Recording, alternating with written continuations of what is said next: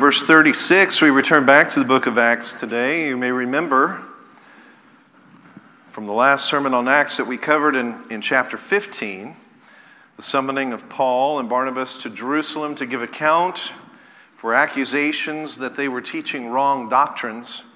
And these accusations came from men who had followed them throughout Galatia, then back to the church at Antioch, all the while telling new converts at the churches Paul and Barnabas had established that Christians still had to observe Jewish practices in order to please the Lord. And so the good news from chapter 15 was that the Jerusalem Council upheld what Paul and Barnabas had been teaching, namely that our salvation is by the grace of God alone, and had sent them back to Antioch with their blessing. So after a period of time back at Antioch, verse 36 picks up this action. If you would, let's stand as we read God's holy and inspired word. After some days, Paul said to Barnabas, "Let us return and visit our brothers in every city where we proclaim the word of the Lord and see how they are." Now Barnabas wanted to take with them John, called Mark, but Paul thought best not to take with them one who had withdrawn from them in Pamphylia and had not gone with them to the work. And there arose a sharp disagreement so that they separated from each other. Barnabas took Mark with him and sailed away to Cyprus, but Paul chose Silas and departed, having been commended by the brothers to the grace of the Lord. And he went through Syria and Cilicia, strengthening the churches. Paul came also to Derbe and Lystra. A disciple was there named Timothy, the son of a Jewish woman who was a believer, but his father was a Greek. He was well spoken of by the brothers at Lystra and Iconium. Paul wanted Timothy to accompany him and took him and circumcised him because of the Jews who were in those places, for they all knew that his father was a Greek. As they went on their way through the cities, they delivered to them for observance the decisions that had been reached by the apostles and the elders who were in Jerusalem. So the churches were strengthened in the faith, and they increased in numbers daily. And they went through the region of Phrygia and Galatia, having been forbidden by the Holy Spirit to speak the word in Asia. And when they had come to Mysia, they attempted to go to Bithynia, but the Spirit of Jesus did not allow them. So passing by Mysia, they went down to Troas, and a vision appeared to Paul in the night, a man of Macedonia standing, urging him, saying, "Come over to Macedonia and help us." And when Paul had seen the vision, immediately we sought to go into Macedonia, concluding that God had called us to preach the gospel to them. Let's pray. Father, we thank you for your word in this section of the book of Acts. Thank you that you directed Luke to record these events for us, that we might have even today an understanding of how your gospel went out amongst the Gentiles through the area of Galatia and Phrygia and into Macedonia. Thank you, Lord, for the way that you worked miraculously in bringing the truth throughout the world. I pray that that would be a truth that we treasure today as we listen to it and hear it and apply it. It's in Jesus' name we pray. Amen. You may be seated. Well, you may remember that when Paul and Barnabas first set sail to Asia Minor to share the gospel, that they had taken Barnabas' cousin, John Mark. After some difficult experiences on the island of Cyprus, John Mark decided to return home rather than to continue on to Galatia. But Paul, he didn't forget that incident. And so when it was decided as a time to go back to visit those churches that had been established by him and Barnabas alone, well, he reacted strongly to Barnabas' determination to take Mark with them. You can easily envision the scene, probably. Paul wants to go back and check on the churches to whom he had sent the letter of Galatians. How were they faring after the incident with the Judaizers? Are they healthy? Are they being persecuted? Wouldn't they be encouraged to hear about the letter from the Jerusalem Council? Do they have any more doctrinal issues or concerns? Were they encouraged by his letter? How were they faring? And could they go on beyond those churches and spread the gospel even further north?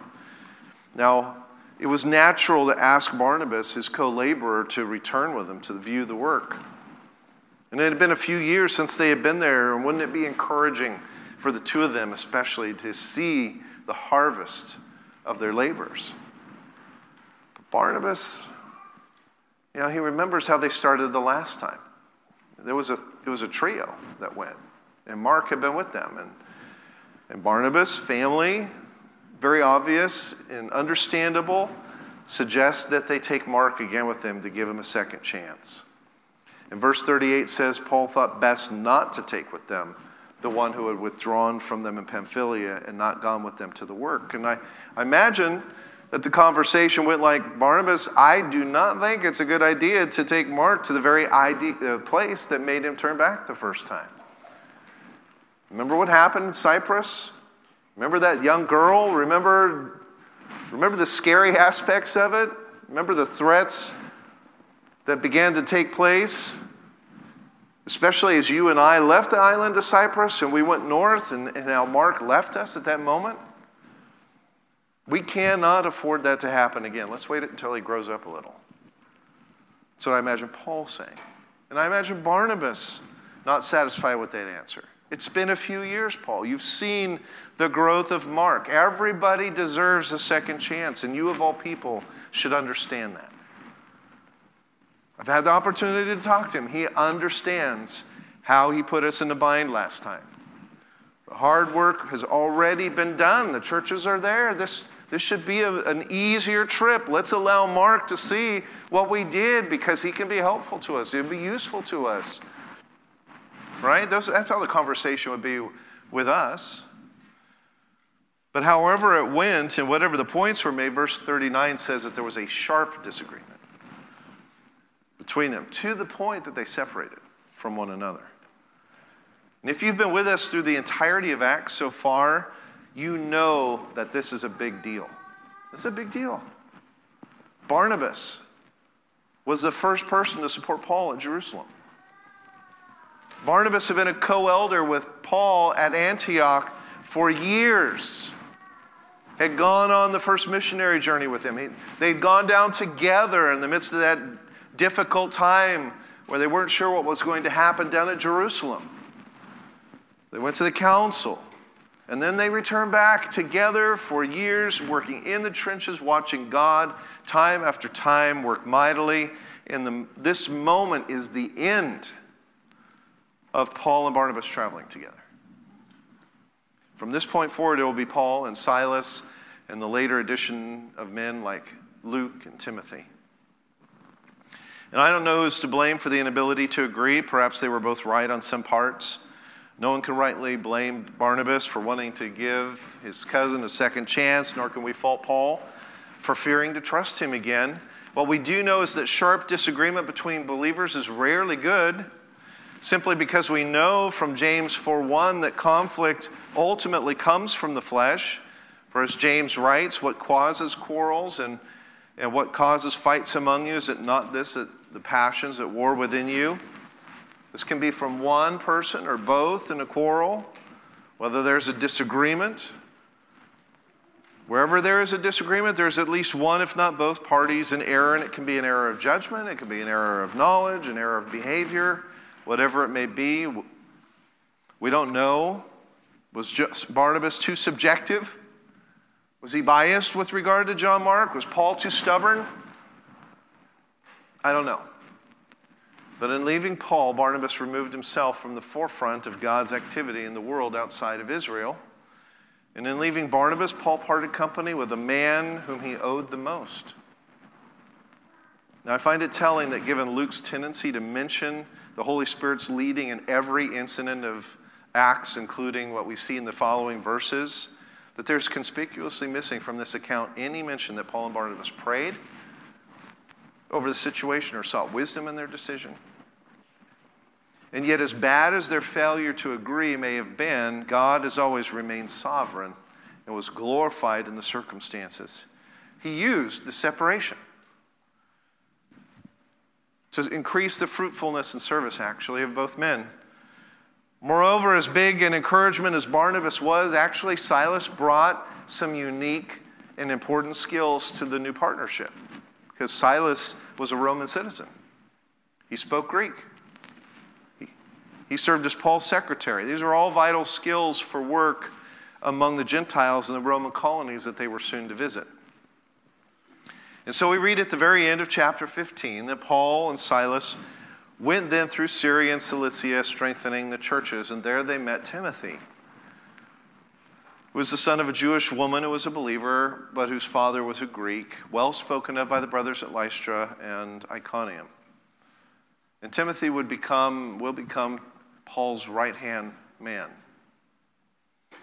And what we read next might surprise you if you look again at verse 3 of chapter 16. Paul wanted Timothy to accompany him, and he took him and circumcised him because of the Jews who were in those places, for they all knew that his father was a Greek.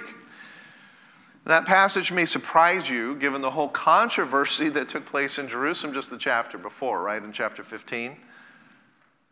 The Judaizers had accused them of saying that people didn't need to be circumcised.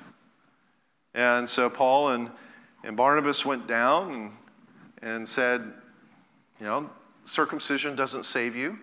What we've been proclaiming to them is a salvation, a message of salvation by grace alone, not by the works of practices of Jewish tradition and what God has commanded in this, and it's been replaced by baptism. And we don't have all of the conversation that took place in chapter 15. We don't know all that was said at the council. But what we do know is what came out of it is the agreement with Paul. And then we read the letter of Galatians and we see how strongly Paul rebukes those who require circumcision as part of pleasing the Lord. And so what we need to do is read this verse here in the context of our study of Christian liberty from last month. While Paul will fight viciously any claim that circumcision is necessary for salvation, he is yet willing to circumcise Timothy so that Timothy will not be a stumbling block to those in Galatia and beyond. Now, why would that be the case? Why would he be a stumbling block? Well, if you have a good memory for details, you may remember from last month, 2 months ago actually, in Galatians 2, that Paul brought Titus, an uncircumcised Greek, to the apostles at Jerusalem in chapter 15. And that he brought him as an example of the mission to the Gentiles. But Titus was not circumcised. Why is Timothy circumcised? What's the difference? Well, according to chapter 16:1, Timothy lives in Galatia, and the Jews there knew that his father was a Greek, but that his mother was a Jewess. And according to Jewish culture, one was a Jew by birth from the mother. Thus, the fact that Timothy's mother was a Jewess meant that Timothy was culturally a Jew, not a Gentile. And so for Timothy, a Jew, as opposed to Titus, for Timothy to remain uncircumcised would have been a stumbling block for many of the Jewish converts who were having a hard enough time accepting the non-circumcision of the Gentiles. What you have to ask yourself is this: did Timothy have to be circumcised? What's the answer? No, he did not have to be circumcised. Is circumcision a requirement of salvation? No. But remember that Paul says circumcision and uncircumcision are nothing in Christ. And since the law of love superseded Timothy's liberty in that situation, in order not to hinder the spread of the gospel in Galatia, Timothy volunteers to be circumcised. And then in the final portion of the passage, we read how after visiting the churches in Galatia, Paul had intended to go into the province of Asia. This is not the continent, by the way, of Asia. So if you were thinking things like China and so on, no. This is not the continent of Asia, but rather the Roman province of Asia, which was directly west of the province of Galatia. And in Asia were many of the cities that are mentioned in the first chapters of Revelation, cities like Ephesus and Sardis and Pergamum and Smyrna. Those will be cities that will be visited later. But looking at verse 6, we read that they were going through this region of Phrygia and Galatia, having been forbidden by the Holy Spirit to speak the word in Asia at this time. We don't know what Luke means when he writes having been forbidden by the Holy Spirit. Potentially it means that through the prophetic word in Galatia, Paul and Silas were told not to go into Asia. Instead, they went through the small region of Phrygia, which was between Galatia and Asia, and essentially they went around Asia on the north side all the way over to Mysia, which was on the other side of the Asian province. And from there, they could have either gone north into Bithynia, which is where Paul was interested in going. This is all kind of modern Turkey area. They could have gone north into Bithynia, or go south down to Troas, which was a port city on the Aegean Sea. You may recognize its Greek name. How many of you have heard of the name Troy? This is Troas, Troy. Of course, the Troy of such stories like Homer's Iliad and Odyssey or the accounts of the Trojan Wars was a much different city than in Paul's time. It was still, though, a large and important city. In fact, the emperors Julius Caesar, Augustus Caesar, and later Constantine, all at one point in time during their empire and rule, proposed moving the capital from Rome to Troas. And the importance of the city was due to its location. If you controlled this city, which, like I said, is a port on the Aegean Sea, what you controlled was the Mediterranean, the Aegean, and the Black Sea. And this area right there is a boundary between the continents of Asia and Europe. So what made Paul and Silas go to Troas rather than to Bithynia? Luke says that the Spirit of Jesus did not allow them to go to Bithynia. And again, we don't know fully what that means. Some think that may be saying that God providentially hindered them through something like an illness. Others think maybe they heard again through prophetic word. Whatever the case, I do want to note that Luke here says the Spirit of Jesus, which is parallel to the earlier account of saying hindered by the Spirit. In this section right here, the Spirit of Jesus is a great Trinitarian passage, right? So we have Paul, we have Silas, now we have Timothy, and at least Luke, all waiting for direction to us, because you'll notice in verse 10 how we read, and when Paul had seen the vision, immediately we sought to go into Macedonia, concluding that God had called us to preach the gospel to them. So there's a very noticeable change in pronouns. Up until this point, in the first 15 chapters, Luke has always been using third-person pronouns, they, he, and so on. But now it's we and us.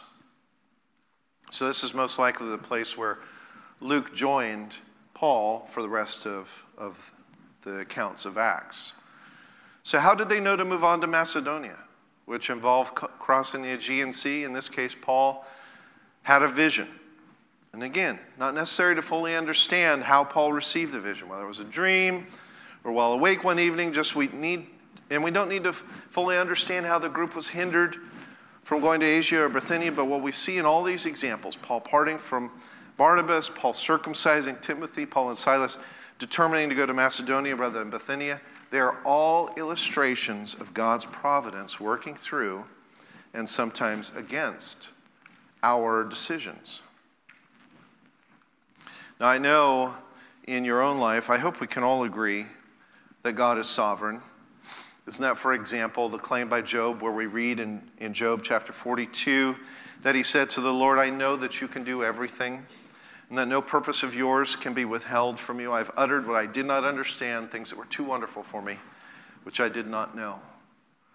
And it's our failing, too, sometimes. We utter things that we don't understand, particularly things that limit God's sovereignty and control over things in our lives, because we don't like what an omnipotent and omniscient God implies about us. If God wasn't in control, though, he would not be God, right?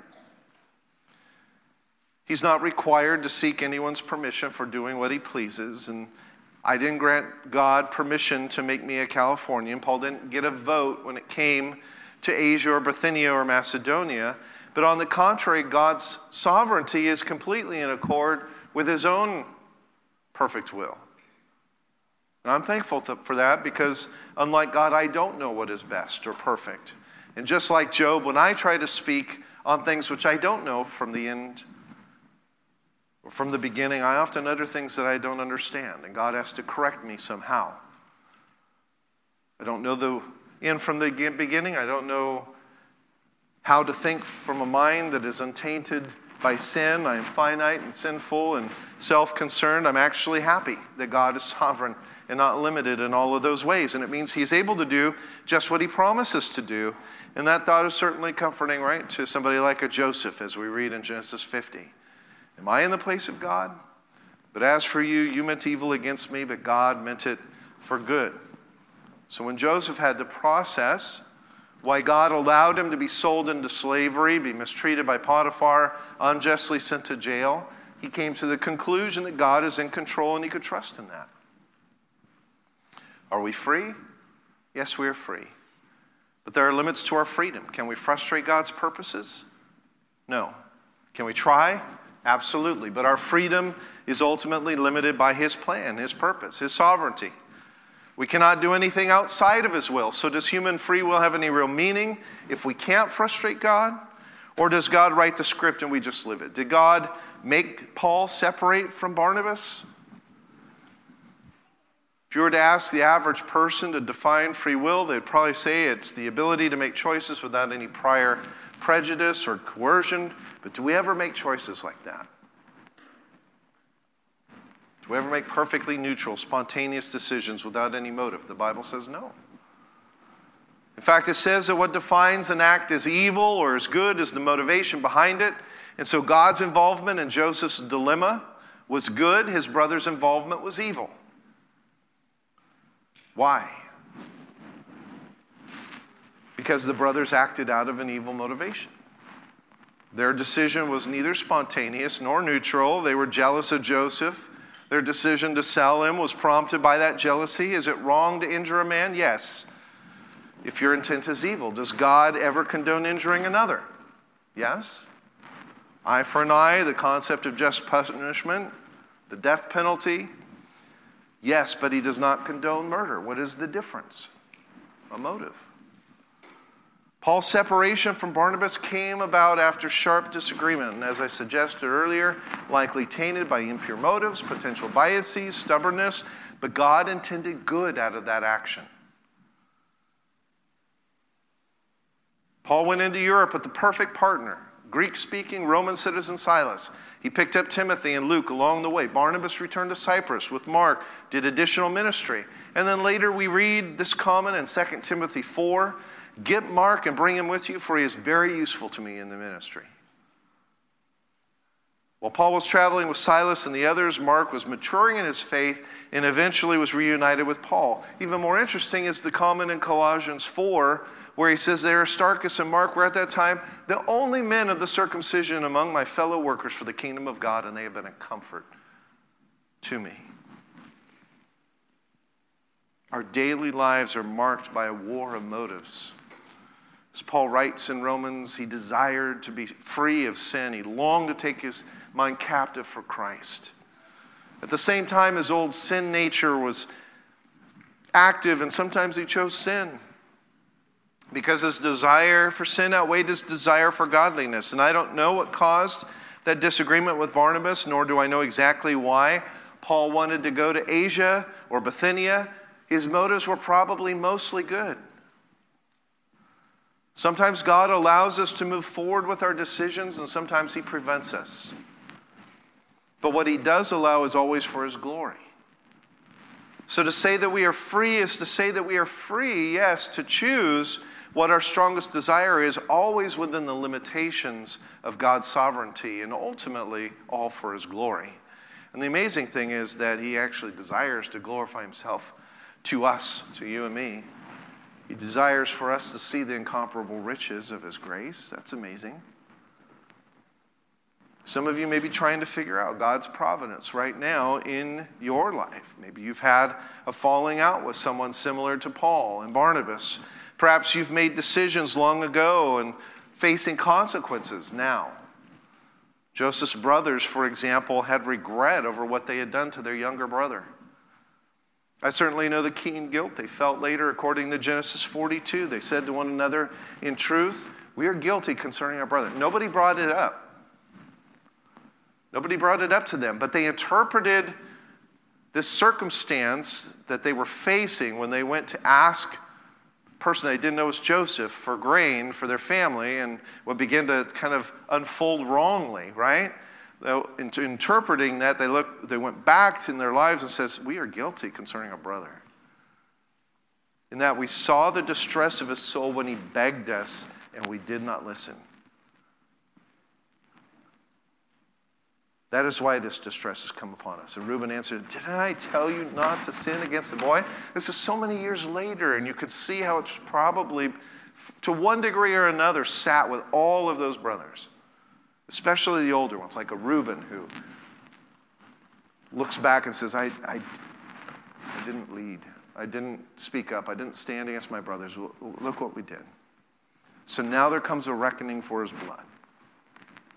And what a surprising lesson in God's grace to hear how their sin had been turned by God's providence into a result that was good. And so I want to encourage you this morning that the same is true of you. The fact that God works even through our sin doesn't excuse our sin. You may have things in the past that you regret, which you should confess and repent from. It may require you to reconcile with someone, but the great confidence that you can have is that God's plan and purpose is not compromised by your sin. You have not broken something irreparably. Perhaps some of you identify more with Paul and Silas's experience of God forbidding them from entering Asia or Bithynia. Some of you may feel like the doors of opportunity keep closing upon you despite your good intentions, your good motives. Perhaps you're struggling with finding a job. Perhaps you've been praying for some time for a spouse. Perhaps you keep seeking to minister in some way or in some area that remains closed to you. And it's so tempting, isn't it, to begin to nurse the thought in your frustration that God is simply against us, that he doesn't care for us. Nothing happens by chance. There are no lucky events, no unlucky events. There's no source of events, however surprising or random they may seem to us, than the will of the Almighty God, who works all things out according to the counsel of his will, as Paul says in Ephesians 1. Even Satan and the other fallen angels are subject to the divine will of God. As we see in the book of Job, there will certainly be times in your life when you have a good motive like Paul. You want to minister to Asia, but it doesn't match God's will. You want to do something, that next step in your life, but it just doesn't seem to happen. What do you do? Since it's unlikely that God will appear to you in a vision like he did Paul. Well, as an example of wisdom, consider Paul's desire to visit the church at Rome. In Romans 1, verse 8, we read, I thank my God through Jesus Christ for all of you, because your faith is proclaimed in all the world. For God is my witness, whom I serve with my spirit in the gospel of his Son, that without ceasing I mention you always in my prayers. Asking that somehow, look at this part, somehow by God's will, I may now at last succeed in coming to you. You hear that? I keep praying that I can come. Somehow it just doesn't happen. Maybe this time. At last, for I long to see you, that I may impart some spiritual gift to strengthen you. That is, that we may be mutually encouraged by each other's faith, both yours and mine.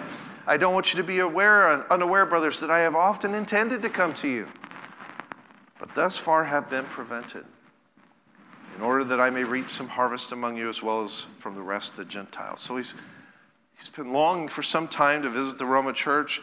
All good motives.